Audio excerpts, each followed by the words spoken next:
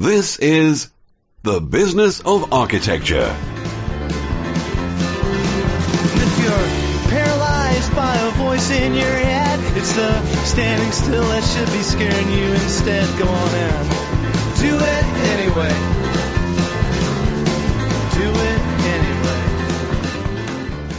Do it anyway. Welcome to the Business of Architecture podcast, helping architects conquer the world. And here's your host, Enoch Sears. Hey, this is Enoch, and welcome back to the Business of Architecture, the show for solo architects, where each week I bring you an interview exploring how you can leverage your skills as an architect to make more money so you can forget about paying the bills and focus on creating great architecture. Hey, just a quick word before we start our show. If you're a solo architect and you do residential architecture, I want to invite you to a webinar put on by Business of Architecture at the end of this month about how you can use automated web tools to generate real leads with your website. I'm going to be presenting some case studies of other architects who have done this and also step-by-step instructions about how you can implement some of these strategies with your website. The address to sign up to claim your spot is businessafarchitecture.com/webinar. That's businessafarchitecture.com/WEBINAR. And now on with the show. Hey everybody, this is Enoch from Business of Architecture. Welcome back. Today we're joined by Matthew Segal. He's the COO at Jonathan Segal FAIA, and he's going to talk to us a little bit about some of the development projects he's working on right now down in San Diego, as well as a project he developed, the Fancy Lofts. So Matthew, welcome to the show. Thank you. It's good to be on. Good to have you on. So tell us a little bit, first of all, about what you're working on right now at Jonathan Segal FAIA. Right now, we're actually working on a project in an up-and-coming neighborhood in San Diego called North Park. It's a 27-unit apartment building, of which 2 are affordable units for very low-income families. And then there's 5 commercial spaces totaling somewhere in the 5,000 to 6,000 square foot range. Okay. So tell me a little bit about the neighborhood of this project. Give me an idea for where it's at, kind of why you guys chose this location, and what you think about this particular project. So basically in San Diego, there's the downtown area, and then there's these pockets around downtown that are slowly gentrifying and becoming more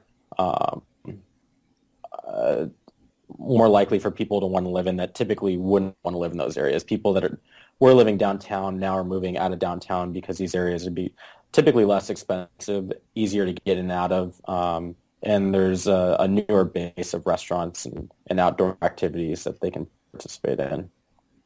So are you guys the first to break ground with this kind of project in that part of town?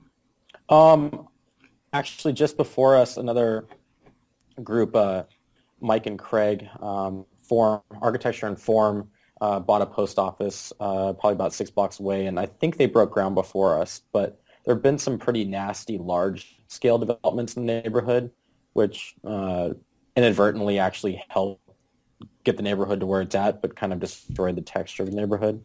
So I can't say that we were the first people in that neighborhood. Okay. And was it a tear down? Is it new construction, adaptive reuse? It's a tear down. There were a series of buildings on the site, and I use that term buildings pretty loosely because we were afraid they were going to fall over before we even got a chance to demo them. There was a lady selling antiques, and when I say antiques, I use that loosely as well. There was a house in the back and a couple other shacks where people just had their home offices. It was a strange environment, but basically tear down, long-winded. Okay. Tell me about the process of locating this property. Were you involved in that process of doing the pro forma, figuring out the numbers? Yeah, so we had actually been interested in this property for a long time, and the lady that had owned it, I can't remember how long she'd owned it for, but she was asking, I think, probably 30 to 50% more for the property maybe 2 years ago. And it's kind of this crossroads. It's at the southern end of North Park, and this really important intersection that we didn't really understand at the time, and now we understand how important it is. So it ended up being pretty fantastic. But basically, I'm going to get this wrong. I think it's a 30,000 square foot piece of dirt, and it's a strange sort of L shape with a little tooth coming out of it in the southeastern but there's actually an SDG&E transformer station. But basically, it's this L form that has a lot of street frontage. I think there's 300 feet of frontage. Wow. Now, I know some places the impact fees will kill you when you're on a corner lot like that. Did you have any issues with impact fees?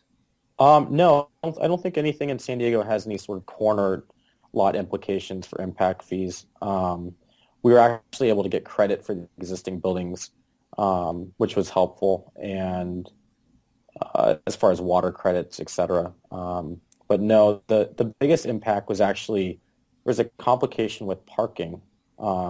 In this zoning area, you're only allowed to park residential parking on the rear 50% of the lot, and because this lot was, I'm blanking on all these dimensions, but let's say it's 75 feet deep.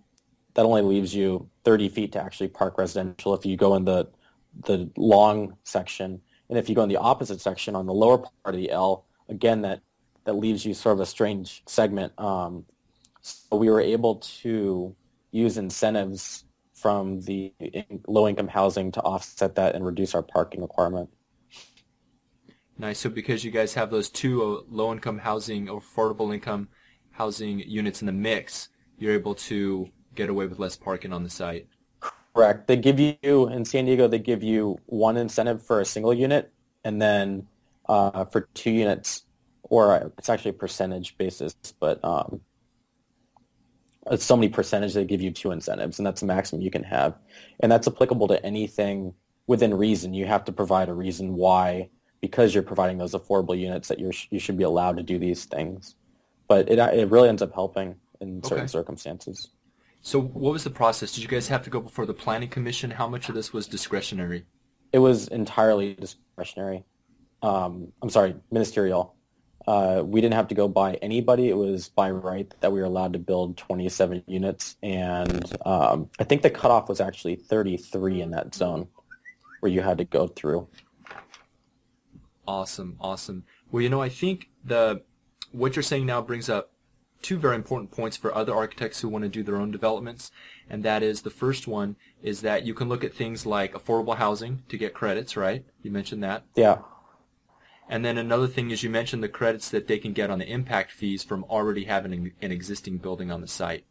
Correct. I don't know if that's nationwide, but in San Diego, if you have a house or you have square foot of commercial, that's applicable to impact fees. You know what? That's in my same area here too, and I'm not, like you said, I'm not sure if it's everywhere else also.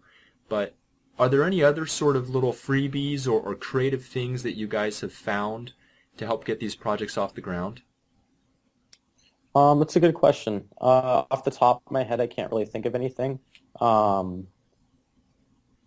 The key is just to keep it below that threshold of having to go through the public planning process, the public approval process. I think that's the biggest freebie. So when you're actually calculating your project out to make sure that you fall below that threshold, whatever it is in that zone. So typically that's the first thing we look at. What's the maximum amount of units we can put on the site without having to go through the public process? Okay, and then what determines whether it's a go or no-go? After you take a look at the units that you can put on the site, what happens next? Well, we run our pro forma to make sure that the land cost is a safe number, and also our construction loan viability. Will the bank actually loan on this property and loan on the construction? And we'll typically do a preliminary review with the city. We'll draw something up really quickly with a basic scheme, take down the city. I think in San Diego it's somewhere between $350 and $750 to have multiple disciplines review it. And at that point, once we get that back, we've also been concurrently getting a soils report, et cetera, if we feel that there's a more often than not, or more likely than not, possibility of us actually developing the site. There's a lot of things that actually end up being concurrent at that same time to discover the viability or the possibility of actually doing this deal and making it profitable. What can you tell us about what the banks are doing right now in terms of loans? Were you involved in that process at all of financing the project? Yeah. So we've actually developed my father has developed a couple relationships with banks for permanent financing and for construction financing. And some, depending on the amount of commercial, some will loan it and some won't. So that's something else. If somebody's doing a development, you want to make sure that you have under their threshold of commercial relative or proportionally to residential. So one of our banks likes it to be, I can't remember the figure off the top of my head, it may be 15 or 20% maximum for commercial, and the other bank will do a little bit more because they're not a publicly traded company. So there's a little bit of leeway there where they have some flexibility to negotiate. And honestly, I think the biggest thing is just maintaining those relationships with banks once you have them. We use California Bank and Trust, which have been fantastic. We used them on our previous deal. They're very easy to get along with. They're understanding. They get what we're trying to do, and they'll definitely take into account a lot of things that maybe a national bank wouldn't. Sort of the design aspect, increasing the rent costs, because they underwrite all this stuff, and the likelihood of a national bank realizing this up-and-coming neighborhood can actually support a $2,200, $2,400 a month two-bedroom may be less likely than a local bank that you have a relationship with or you actually have worked with before. Sure, and sort of kind of gets the vision of what you guys do and how the revitalization of the neighborhoods are coming along. Yeah, exactly. Whether or not they even live in that neighborhood, just talking to people and having that comfort of understanding that is really helpful. Yeah. Any sort of gotchas in this project so far? Where's it at, first of all, in the process? We're actually topping out when I say topping out, the concrete portion of the project. We're doing, it's all on-grade parking. All of the cast-in-place walls on the ground floor have been poured, and we're now putting shoring in and finishing up our slab on grade. So we're hopefully pouring our first raised decks on Tuesday of next week. Okay.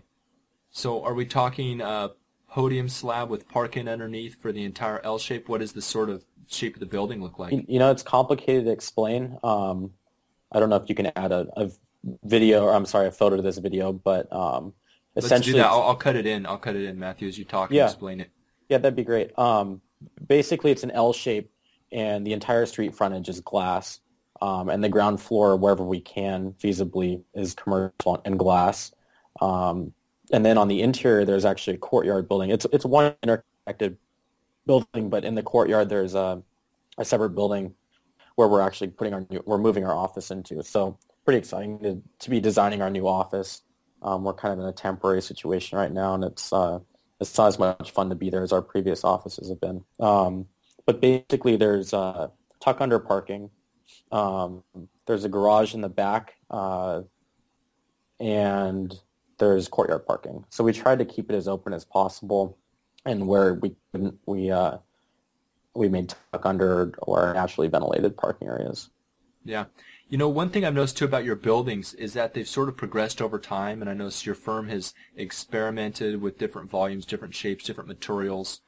Any new experiments on this particular building?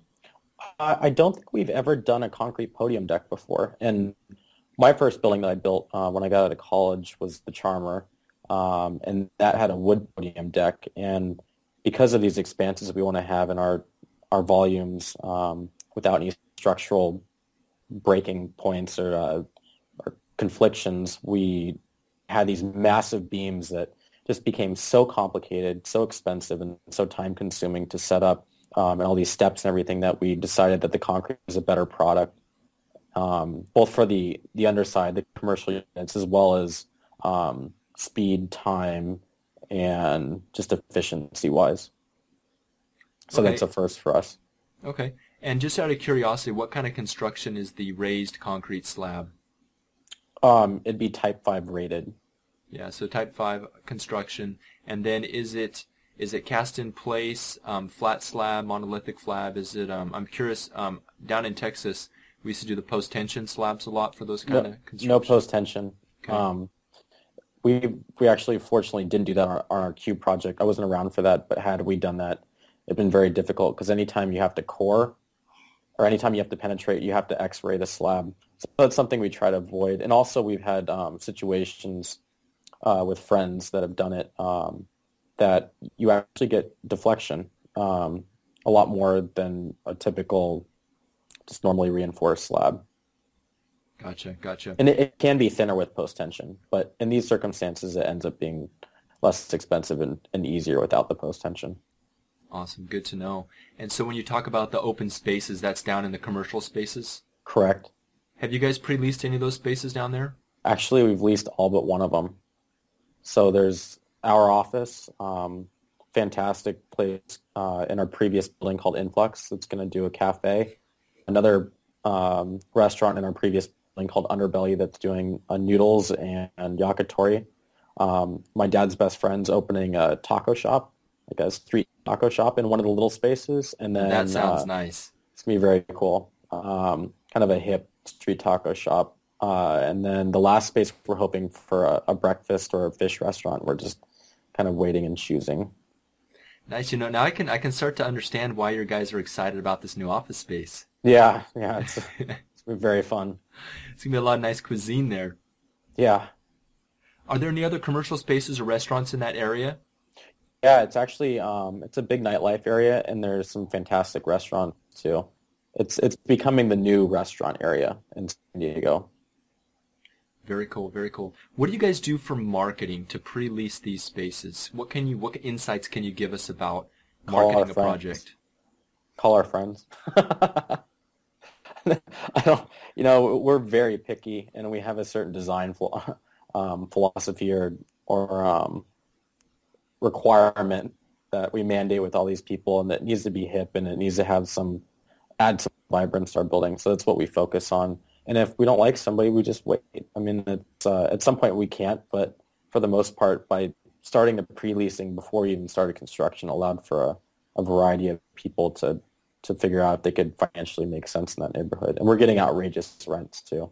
Awesome. Well, you mentioned that at first when you guys looked at that property, you didn't realize the key aspect of it, how important it was, but now as you're in the product, you're seeing that. So what did you mean by that? How is this particular location so great? Well, it's strange. When it was the antique shop and those other strange little shops, it didn't have any sort of anchor for that neighborhood. And because this is the main intersection of how you get into the neighborhood from the south, from both the southeast and the southwest, the traffic that goes by, you just feel it. And now that those buildings aren't there, you feel it even more. You really notice it. So it's on a thoroughfare. Yeah. It's basically the gateway into North Park from the south. Excellent. Now, for people that are joining us for the first time, Matthew, tell us a little bit about the history of Jonathan Segal Architect so people can sort of get an idea of your firm and get a flavor for what you guys do. Yeah. So essentially it's my father's firm, my father and mother's firm. I think it was 1992 they started their firm. I think he's done 20 buildings in downtown San Diego, pretty much only downtown San Diego, and he only works for himself. He doesn't work for clients. My parents both, they buy the property, they discover the property, buy the property, develop the property, and then my mom and now my sister also run the management company. So it's all in-house from start to finish, and we don't sell any of our products. So it's a true blue family operation. Yeah. And then where can people go on the web to see the work of your firm? JonathanSegalarchitect.com. That's Segal. If you search Google, you should be able to find it. Or if you'd like to see the apartment website, sdlofts.com. But Jonathan Segal Architect should be able to direct you to everything. Nice. Last time I heard Jonathan talking about the prices of construction starting to go up a little bit more competition in the local area. What are you seeing on the ground in terms of the construction prices and the availability of contractors and the overall general mood? I mean, is now a good time to build? For the most part, it seems as though everybody's swamped.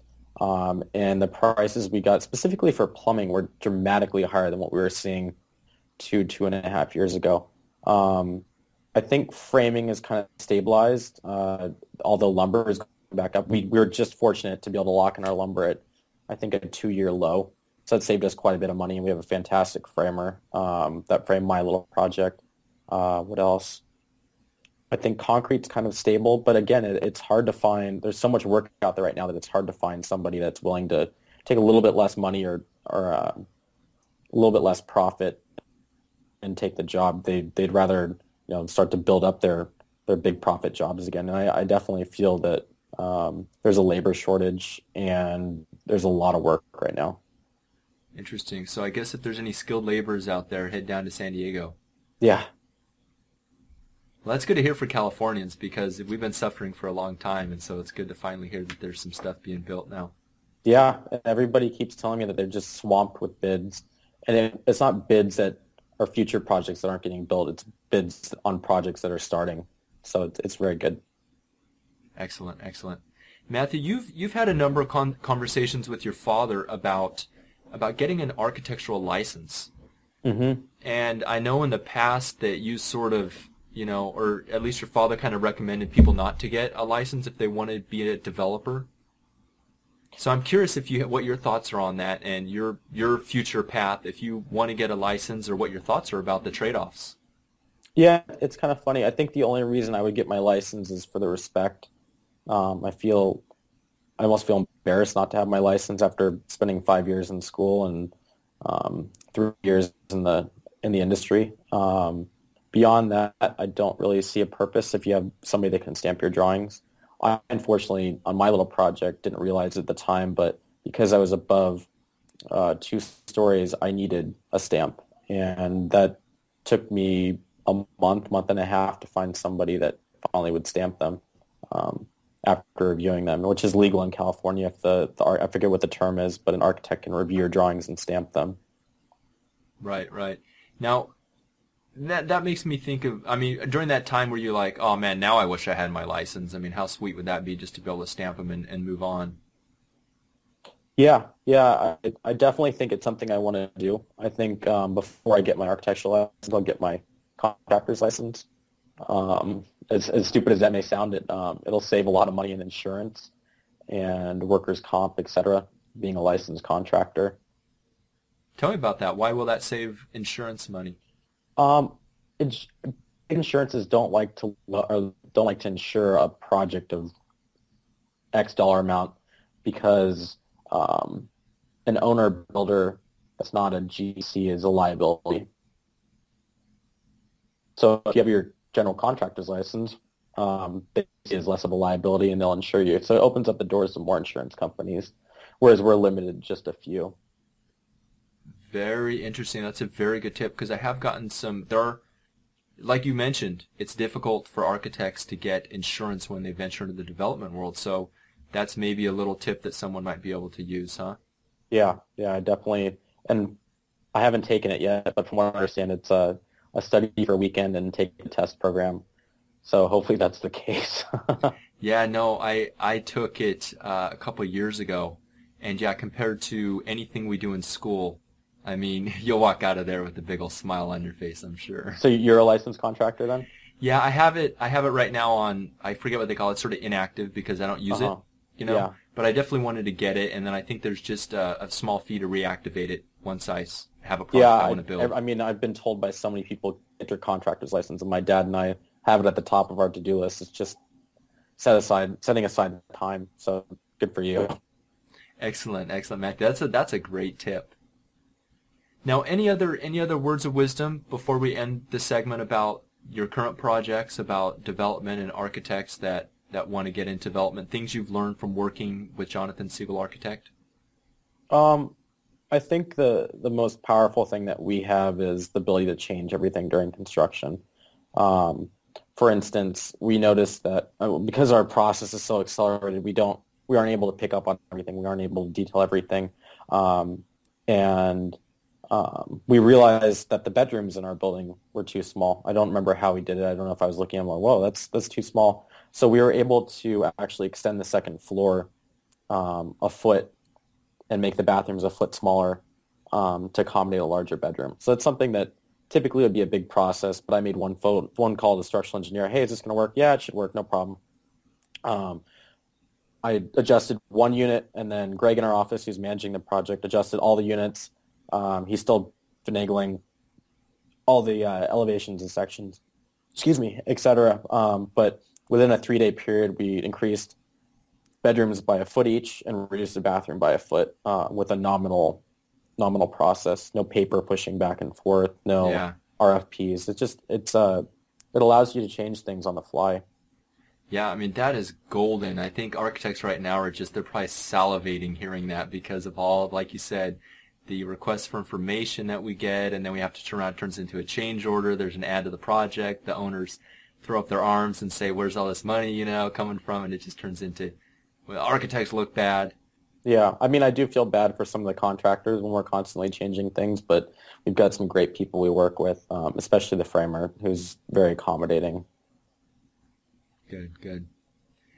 Well, Matthew, thank you for joining us for this episode of Business of Architecture. And I want to ask everyone to tune in to next week when Matthew's going to tell us about his project that he developed, the Fancy Lofts. So, Matthew, we'll catch up with you next week. Thank you. It's great talking to you. Yeah, great having you on the show. Well, that puts the lid on another show about the business of architecture. I really hope that you got something out of this show that can help you have more success and profit in the world of architecture. And if you want to join the discussion about this episode, you can find it on the podcast page on businessofarchitecture.com. And while you're there, feel free to share the show using the social media share links. If you sign up for the Business of Architecture Insider List, I'll send you other resources like the Architect Marketing Guide and information on how to use web tools to get more visibility for your firm and your work. Everybody knows that you just gotta do it anyway.